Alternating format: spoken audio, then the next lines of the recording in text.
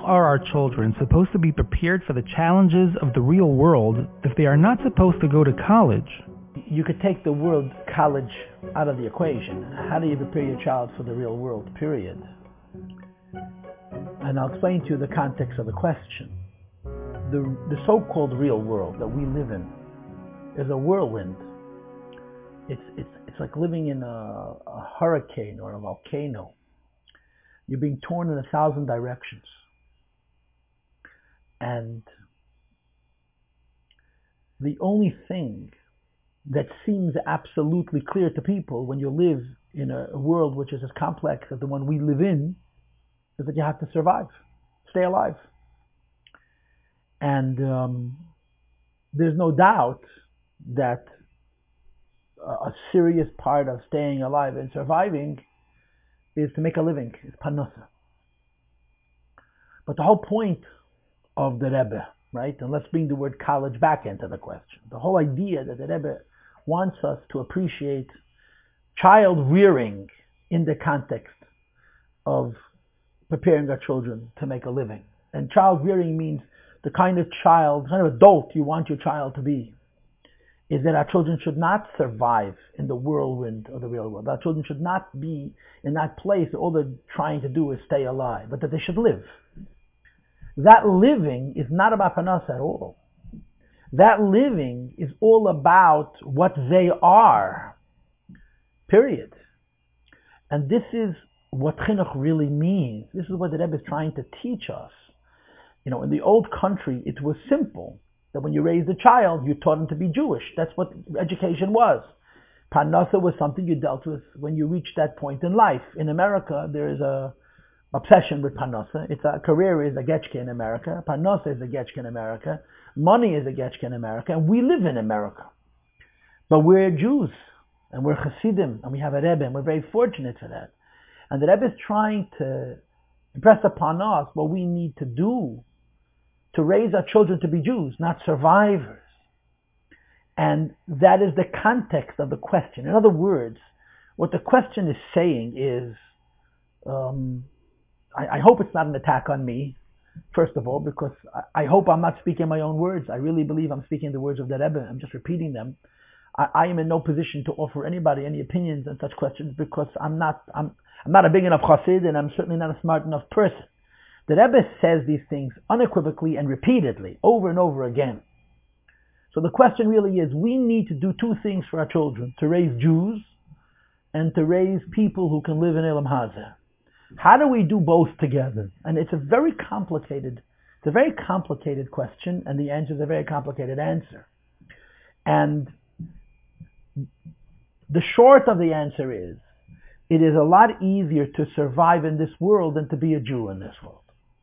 It's certainly a lot easier to survive in this world than to be a lechatchila Jew in this world, a Hasidic Jew in this world. What that means is a person whose priority in his life is his Yiddishkeit and his family and his kindness and what he gives for others.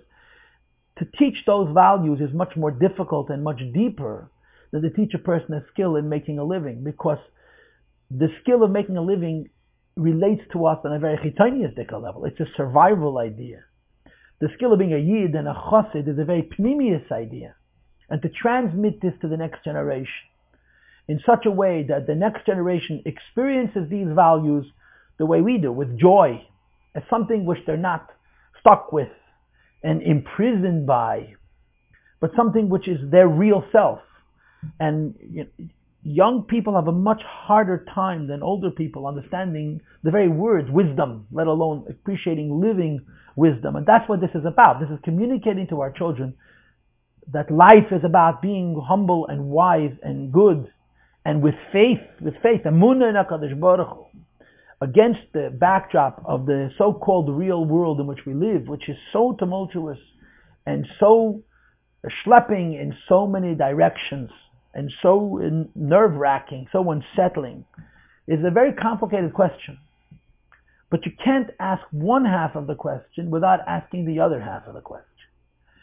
And you have to ask them both together. When you ask them both together, just the way the question is framed or the way the question is phrased is half the answer. There's an old expression. Shailas chocham chatzi tshuva. When a person asks a question wisely, the question is an answer. When the question is presented as though someone else is dictating to you as a parent, or you as a young adult, that you're not allowed to send your son to college, your daughter to college, can't go to college.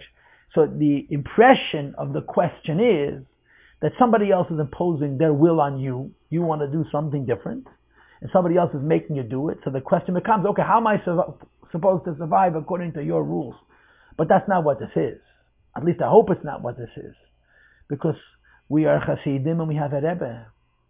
And one of the things about the Chassid-Rebbe relationship is there's no kfiyah. No one's forcing anybody. This is a choice. We choose to be Hasidim. We choose to be Lubavitch.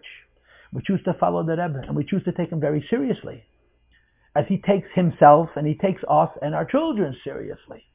So when you understand, when you frame the question, not as, how are my kids supposed to survive if they're sheltered?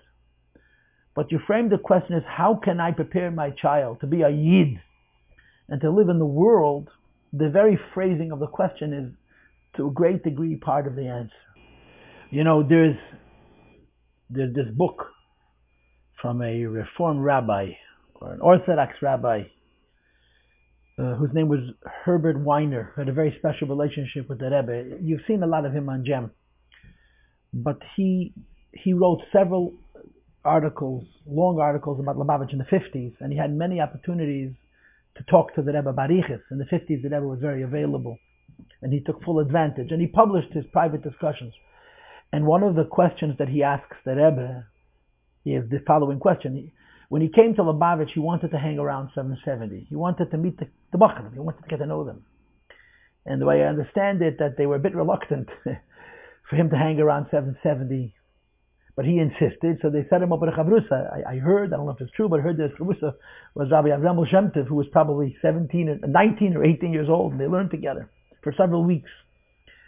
And at the end of that time, he went into a second yechidus to the Rebbe, and he hung around with the Bachrim. You have to read the description of how he's sitting in a Fabrengen, and one Bachar is sitting here, another Bachar is sitting here, and they're preaching, you know.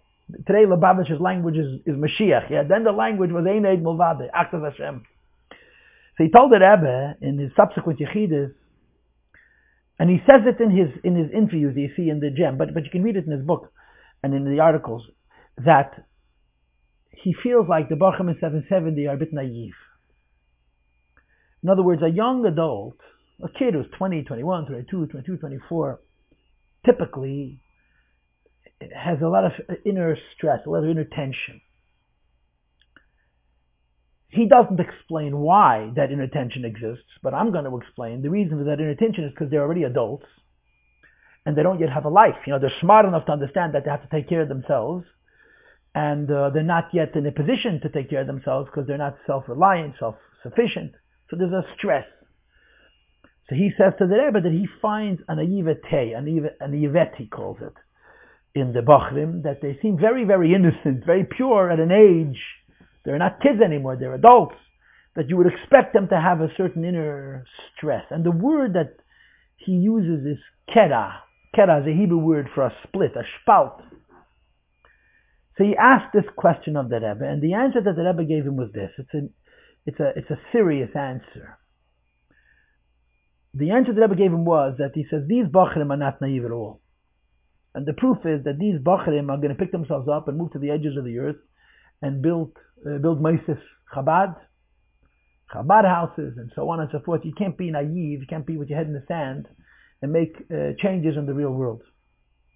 What the Rebbe says to him, what you're seeing in them is that the reason they seem naive to you is because they don't have a kera, they don't have an inner split.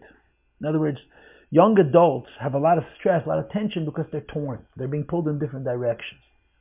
These boys, the Rebbe said to him, have a clear path. They know what they want and where they're going.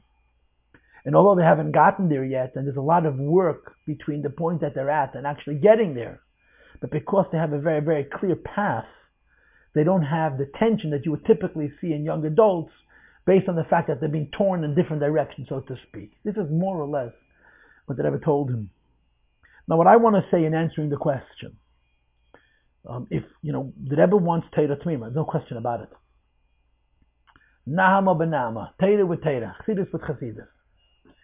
How do you prepare a child for the real world? And again, let's repeat that the Rebbe is not doing this because he wants us to suffer. The Rebbe is doing this because he appreciates the immortal Jew, the timeless Jew. And the timeless Jew is preserved by the timeless Jew being Jewish, first and foremost. But it's still a question. So I think the answer to the question is, what we need to teach our children is the value of hard work. And the hard work as they're growing up is in Yiddishkeit, is in Torah, is in Tefillah, is in Shmiras Hazman. In other words, I don't think that the balance between raising Yidden and raising people who live in the real world has to do with exposure to the real world. I certainly don't think the Rebbe thinks so. But I think if we teach our children hard work, in Yiddishkeit, in Torah and mitzvahs, when you work hard in one thing, you develop yourself as a serious person, as a responsible person. When you face new challenges, even if you're totally unprepared for them, you have the basic skills, the most important skills. And I think this is the answer to the question. If I'm supposed to raise my child only in Yiddishkeit and Chassidus, how am I preparing him for the real world? Because I'm teaching him how to be a person. Which means practically, what I'm not allowed to happen to my child as a teenager, as a young adult, is that he should waste his time. Because if he wastes his time, it's not only that he's wasting very useful time that should be used to learn Torah and to become more of a Jew, he's wasting time that is part of making him into the kind of mensch that could deal with the real world. But I don't think that the Rebbe holds that in preparing our children for the real world, the Rebbe doesn't believe in inoculation in this case, to expose our children to the real world, for them to learn what the real world is. We have to teach them the values of hard work and responsibility, and when they face those challenges, they will meet them.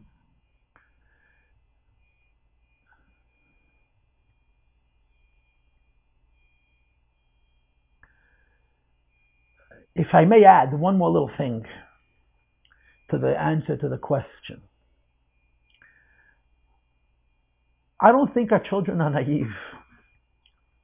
Our children are certainly less naive than we are. In other words, our kids growing up, even if we follow the Rebbe's regime exactly, which is we raise them with Torah and Chassidish values exclusively, they know what's going on in the world. They know what's going on in the world because it's not happening outside, it's happening all around them. We do our best to protect them, to create a safe environment, a pure environment, a holy environment. But by and large, they're not naive. They don't not know what the real world is. Yeah, Elam Haz is tough. Elam Haz is tough. But being a Yid is much more important. And the Rebbe's shtel, the Rebbe's approach to it is Chinuch al Taras HaKodesh. I hope this answers the question, number one. And I hope this answers the question without being offensive. Number two.